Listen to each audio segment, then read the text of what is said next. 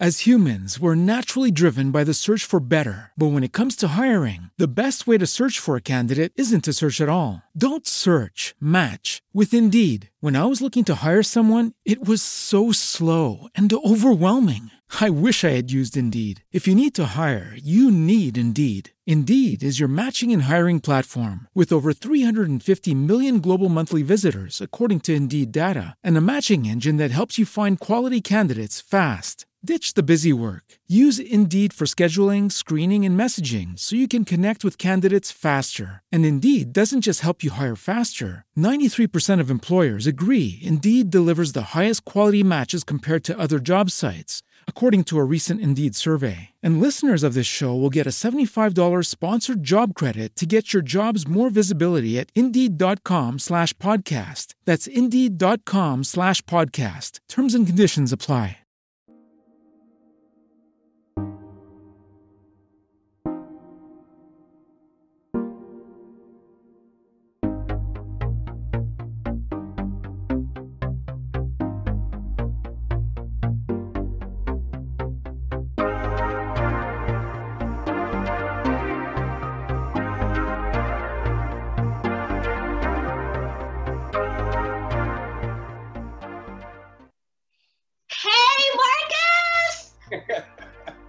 What up? You already laughing. I'm already laughing. What's happening? I think you got that effect on people. When people see you, do they just start laughing? Well, I hope so, because that's what they pay me for. So I hope it's working. Marcus, thank you for being here, a part of Cool Careers. I'm going to let you introduce yourself first. Well, what's up, Cool Careers and everybody out there? I am Marcus D. Wiley, a Renaissance man, comedian, radio personality, college professor, author. Whatever it takes to get a check, I'm pretty much that. But definitely husband, father, all that good stuff, and happy to be here. Well, that leads me to the next thing. What you also used to be was my neighbor. So yeah. With the connection. Yeah. So just something to tell you, like a fun fact. The season opener for my first season was Maria Jackson, who she's a judge in Harris County, and she also used to live in the Ventana building. So I would say after that experience from Ventana, I would say it's you, the other Marcus, and Maria. So anyway, those are our takeaways and our experiences. So. And let me tell you another thing. None of us would live in the Ventana right now. Let me say that. It was good in the early 2000s. We were there from the beginning, right? Like, yeah, we were one of the first. I think they told us we were the 13th person there, but yeah, good times. We were there when it was brand new, and and y'all escaped before we did, actually. Yeah, it wasn't hard. We had to, but yes. So anyway, I personally think connections are very important. Relationships are very important when it comes to your career. This is what I, kind of advise for those that's in your early career, for you to, build your network, really, connect. Can you start off by telling us how connections have been important for you in your career? They've been everything. People will tell you, I remember people saying back when I was a child, they'll say stuff like, make sure you treat everybody like they are VIP. When I got the job as a teacher, it was the custodian who I was talking to who actually went to the principal and said, you need to hire that young man. Now this is the custodian. This the person with got all the keys on him. And he went and told the principal, and the principal told me, I hired you because the custodian, spoke highly of you. And so, you got to treat people right, because you just never know how they connect you to others. And so pretty much in everything I've done, when I became a college professor, that was a connection. My dean was actually a professor of mine in undergrad. Okay. When he became the dean, boom, he was like, yo, remember me from undergrad, and we were good. I got on the morning show, you know, with Miss Yolanda Adams. Just her co-host at the time was a guy named Funky Larry Jones, who was a radio down in Houston, and I mean, he still is actually for Magic 102. And when they said they needed a comedian, he was like, yo, I know this guy. You know, because me and him had worked together at the Arena Theater. He was the resident host, and I was the resident comedian at the time. Oh, I see. Okay. On that morning show.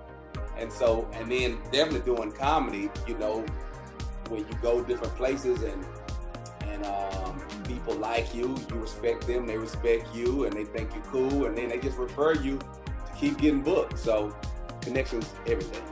Yeah, and so you kind of did a 2-in-1. You kind of walked us through your journey. Tell us what you taught as a professor. I teach communication courses. So many things from verbal, nonverbal, interviewing, persuasion, health communication, business professional communications, group communication. So whatever's under that umbrella, that's what I teach. And was that your major? You majored in communication? That's what I got my master's in. I got my master's in communications, but I got my bachelor's in radio, TV, film. I see. So this was always your plan? Yeah, I always wanted to be a professor. I didn't think I would be doing it so soon. You know, I thought I'd have a big, amazing career and then come back as an older professor, you know, all grade and, you know, and then, you know, just telling the youngsters what's up. But, you know, I've been doing it now since 2002, so. I see. And are you at TSU? Yes. Okay. And that's where you went undergrad, right? Yeah, I went to undergrad. Okay. Yeah, I got my BA and my MA at Texas Southern. All right. So, since you majored in radio, and so you wanted to be in radio, basically, what was your plan, like, early career? Oh, no. I always wanted to do commercials. That's what I wanted to do. I wanted to do commercials. I was good, I felt, at the time in college at coming up with creative ideas, jingles, things of this nature. I thought, you know, I wanted to do commercials. I really love commercials. Really? Yeah, that's what I wanted to do. And then maybe do a sitcom. You know, I've written a couple of sitcoms and stuff like that. So maybe a sitcom, but that's where I was, you know, that's what I was thinking I was going to be doing. And then, you know, when I graduated, I went to BET. I got a job as a producer at BET, working on a show called Hits from the Streets. Okay, I remember that show. Yeah. So yeah. All right. 3 years. Yeah, 3 years. And then, you know, people liked him. They thought he was so funny. And he was. But I was writing it. And so it was like, well, I must be funny. Right. And so, let me cut the middleman out. And so that's how I became a comedian.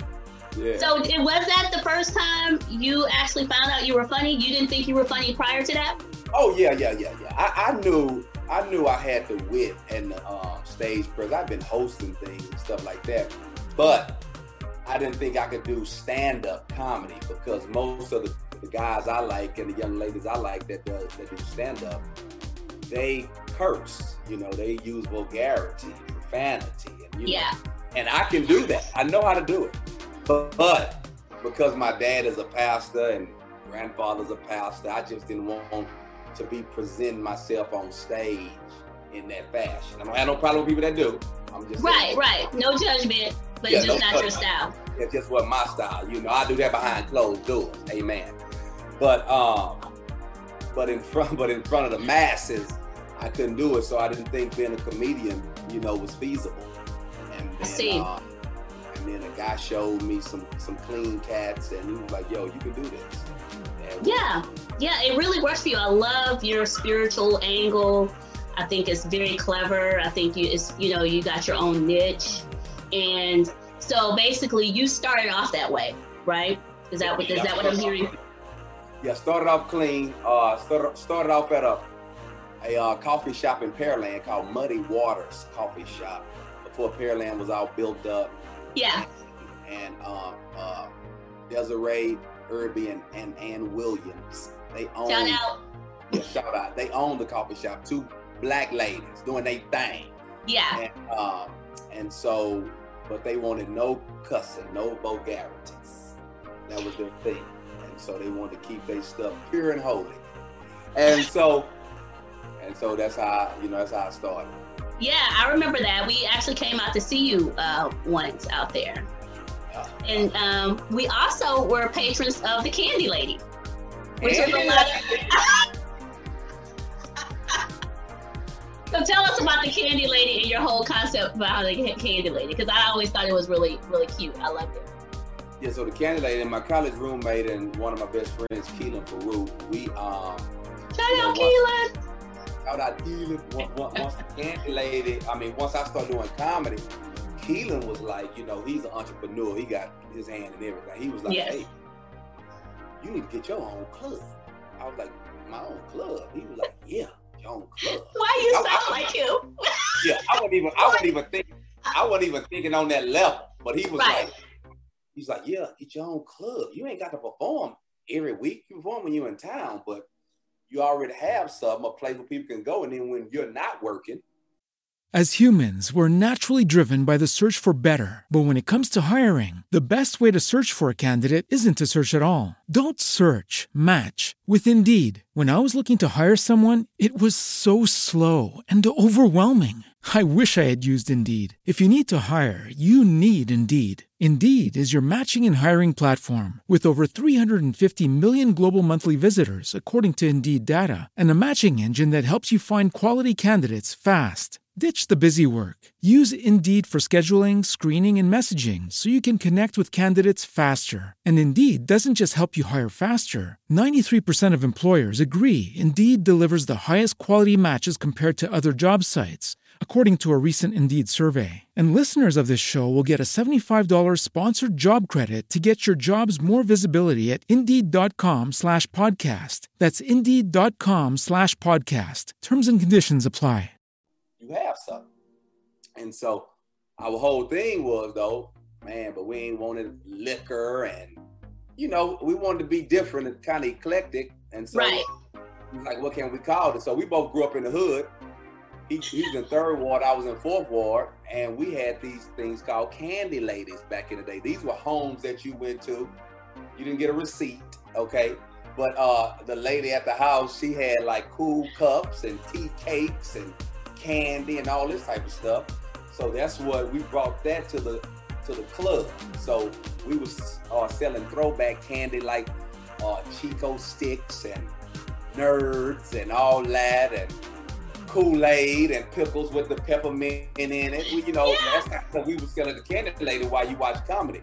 It was a great idea. The problem is it didn't make money. It's only so much a pickle. Right. You can't charge a pickle for the same price you charge a frozen margarita. You know what I'm saying? I hear you. And I loved all of it. But you're right. Back in the day, we used to call that like penny candy and stuff like that, right? Yeah, so by the time you're doing it, you can charge $1, maybe. And we charged more, but it still wasn't enough. It wasn't enough. Yeah. People that go out, they like alcohol. They like alcohol. They can enjoy the comedy better that way, it seems. Does your family think you're funny? Sometimes. Okay. Sometimes. Yeah, because they get what the public don't get, which is, Marcus, when I'm talking about the bills, and when I'm talking to, they got to get that side. Right. So for a while, it took me a minute to get a balance because my wife used to be like, yeah, you out he high over here, but then at home, you real, and so I had to learn, okay, I got to be able to take this home. But I just look at it as a job. It's not my life. That's my job. So when I come home, I'm like, James Evans. Not James Evans. With an iron fist. But now, I'm better now. I'm better. Yes, I understand. Well, that kind of, I'm happy you embarked on that, because I'm quite fascinated with comedians. So I wanted to ask you what type of comedian you were, and I kind of hear what you're saying. I see comedians, or I would say natural comedians, are very dark individuals. I don't know if yeah, and they don't have that presence. So I just wanted to know a little bit about how your normal personality is. No doubt. Well, I'm very, I'm outgoing, definitely. I've always been like the life of the party, even before comedy. Yeah. I already was popular. Like, comedy didn't bring that to me. Yeah. I was already that. I'm talking about in my world is what I'm saying. Yeah. In my world. Definitely comedy made it bigger because it's all across, but it wasn't new to me that people know you everywhere you go. Yeah. And stuff like that. And so, but I think for me, I'm more of a storyteller. I talk about my life. I figure I have a great life. Even before comedy, I had a great life. I mean, I've been blessed, and so I just try to share. My whole mantra is to make light and shed light. I like it. What I do with my comedy, so I'm trying to make light of whatever your situation is. So I talk a lot about marriage. I talk a lot about parenting. Yeah. Talk a lot about jobs I've had, all that type of stuff. So I want to make light of it because I know other people deal with some of those same things. Then I also want to shed light. So that's the difference between maybe what I do and what others do. Right. Because I want you to leave not only having a good time, but I also want to, be thought-provoking and have you look at something a different way and, that'll maybe help you out. Yeah, I really like that. That needs to be a t-shirt as well. I like that saying. I've been procrastinating, but yes, make light shed light. Yeah. I like it. It's a nice mantra to have. Now, you mentioned how you were raised. Is your mom, your grandfather, your dad, are they so proud of you and, just keeping a lot of, I would say your fundamentals and your foundation of how you've been raised, throughout your life, throughout your career? Yeah, I think, so my mom lives with me and my family, my wife. Oh, okay.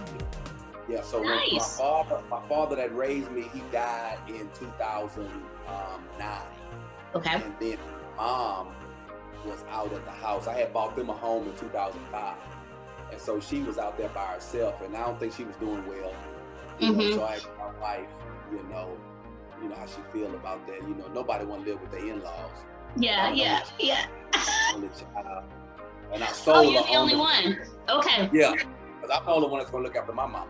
Yeah. And so I sold on the benefits of having, my mom at the crib.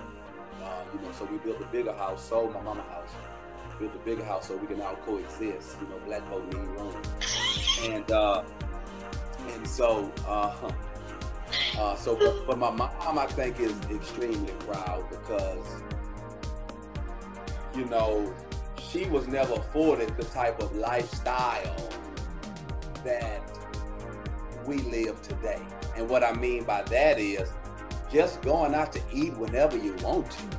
I'm talking about just little stuff. I'm not trying to act like, we live this grandiose lifestyle, but just being able to order off all lips of the menu. That's right. I understand. Yeah. No, I'm the only child as well. I was raised by a single parent. I completely know, that small life. I mean, I'm in 5th grade. My mom's like, you balance that checkbook, and if you want them jeans, if you find some money in there, then maybe you can have some jeans. But you balance that checkbook first. So you live a real life. So I completely hear and know exactly what you're talking about. And yeah, we live a completely different life, or at least I do. Than I'm raising my family different than the way I was raised, and so it is nice to have them here. I would say lately, because we were gone for many years, but since we came back, my mom is kind of part-time living with us, and it is a lot of she comes back and forth from Dallas. Yeah, a lot of help. We need help. But you know what, Shay, the thing of it is, our people, Black people, we struggle with family living together. We do. Because the way we grew up, because even how I grew up with my mom and my dad, I knew at 18, I had a decision that needed to be made. I was on the shot clock. My mom was like, listen, on board, you know, because we look at 18 as being grown. So you like, either you going to college. Right, where you going? To the service, or you going to the streets. But you got to get out of here, you know.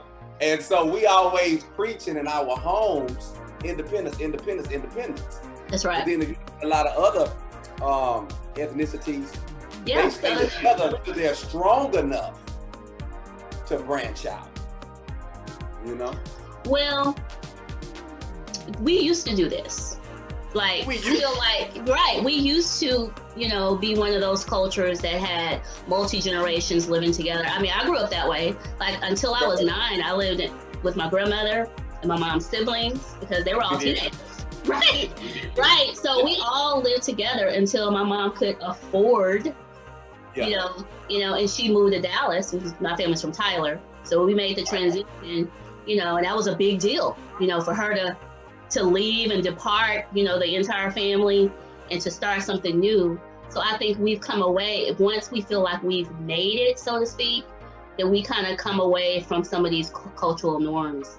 And I'm with you. Like, I'm very grateful for the help that I get from my family because, you know, it's very helpful. We all, you know, these families, you know, now we're everyone's working, you know, before like maybe one person worked or that sort of thing. But if we're both having, you know, our space, then we do need additional help, right? So, you know, good for Erica for being smart enough to say, yes, let's do this. So I'm with you. So tell me what's next for Marcus? Like, what's on the horizon? Are you on the road? Are you touring? What's happening now because of COVID and that sort of thing? Well, yeah, definitely. I'm still on the road. Doing a lot. Well, during COVID, did a lot more virtual shows. Now it's kind of dying down, and travel has picked up. You know, again, people are doing in-person events now. So, what's next? I wish I knew. And sometimes I don't even want to know. You know, I like being wild, and I like being shocked and surprised. You know, about how life gonna take you, where it's gonna go. You know, just like this COVID is surprised. You know, was a surprise. Well, if you like surprises, then you got it.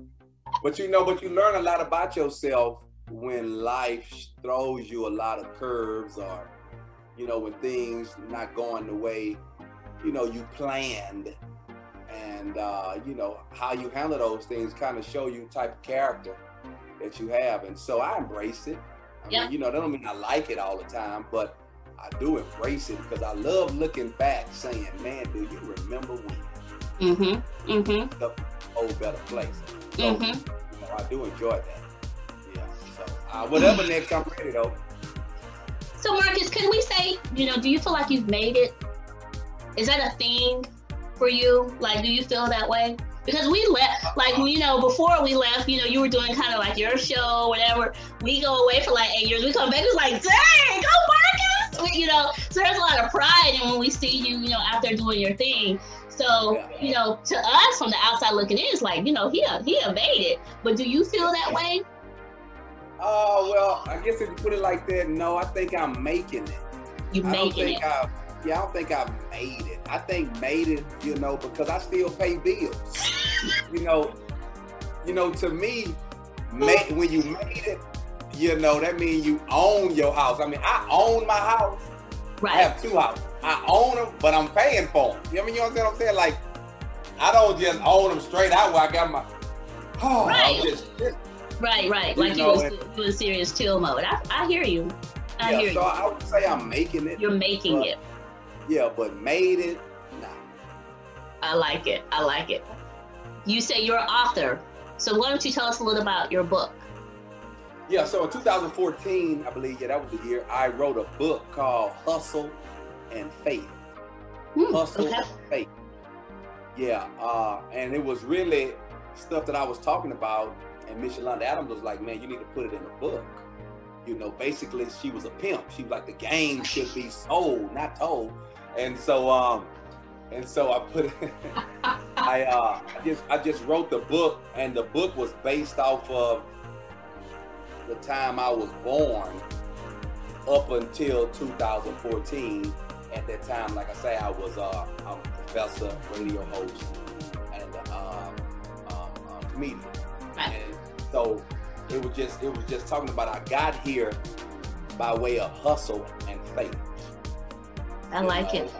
I use my my religious or my biblical background where it says faith without works is dead, and basically it's if you 21st century urban vernacularize it, is saying your faith need a job. You know, you just can't believe. You got to get out and do some things. And so the book is just laced with stories and incidents and things of that nature about how I got to be the where you are. I love that. And so that was it, hustle and faith. And it was God honors your faith, but he rewards your hustle. Wow. Yeah. All right. So you are a great writer. I like everything. I like all your mantras. You good at this communication thing, Marcus. I believe you. I believe you. I do my best. Now, what about, young comedians that's coming behind you, and, what kind of, natural advice are you giving these days? Really, I need advice from them. These new comedians that's doing their thing. It's a different type of comic. I'm more of a classic comedian, traditional comedian. Mm-hmm, mm-hmm. Now the new comedians are on social media, with the skits. Yeah. All that, and that's really not my forte. That's not my thing, but that's where the world is right now. Mm-hmm. And so, I don't have any hate on them or anything like that, but I don't think I'm in a position to even, tell them, because these guys are making money hand over fist, because they just know how to do social media where they get paid by Facebook and so forth and so on. And I have no clue, you know what I'm saying? And so even though they can't touch me on stage, I see. But I can't see them on social media. You know what I mean? So I don't know. So what do you think that, I would say one ingredient, if you feel like, to be successful in the area of comedy, what would be that one thing that someone would need? I think for me, I would go with authenticity, I believe. Okay. I think what's worked for Marcus D. Wiley over the years is I've been me. And that makes it relatable to people.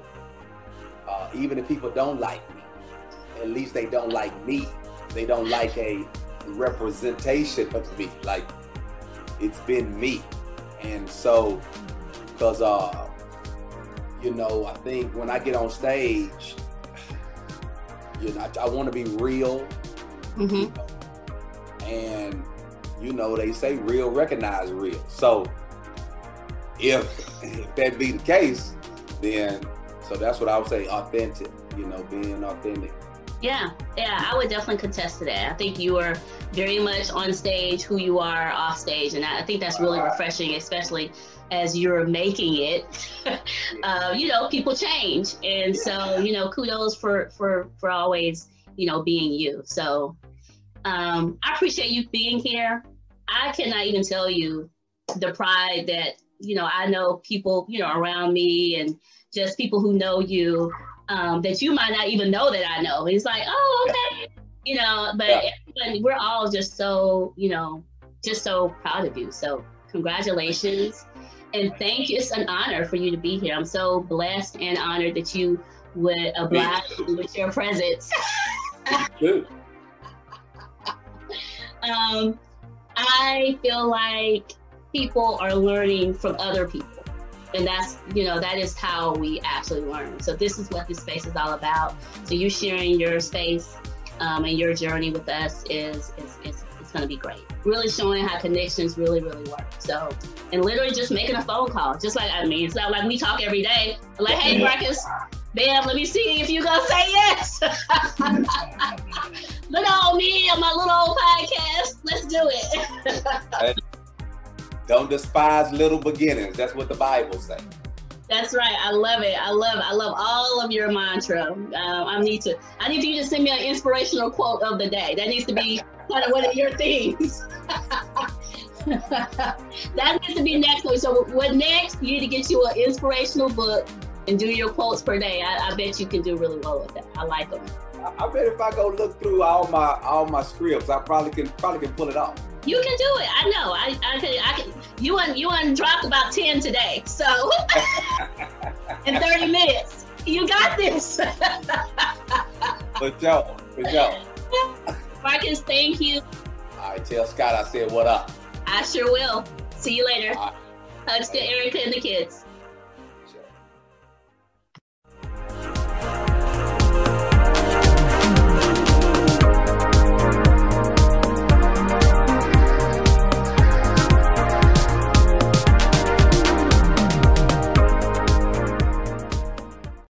As humans, we're naturally driven by the search for better. But when it comes to hiring, the best way to search for a candidate isn't to search at all. Don't search, match with Indeed. When I was looking to hire someone, it was so slow and overwhelming. I wish I had used Indeed. If you need to hire, you need Indeed. Indeed is your matching and hiring platform with over 350 million global monthly visitors, according to Indeed data, and a matching engine that helps you find quality candidates fast. Ditch the busy work. Use Indeed for scheduling, screening, and messaging so you can connect with candidates faster. And Indeed doesn't just help you hire faster. 93% of employers agree Indeed delivers the highest quality matches compared to other job sites, according to a recent Indeed survey. And listeners of this show will get a $75 sponsored job credit to get your jobs more visibility at Indeed.com/podcast. That's Indeed.com/podcast. Terms and conditions apply.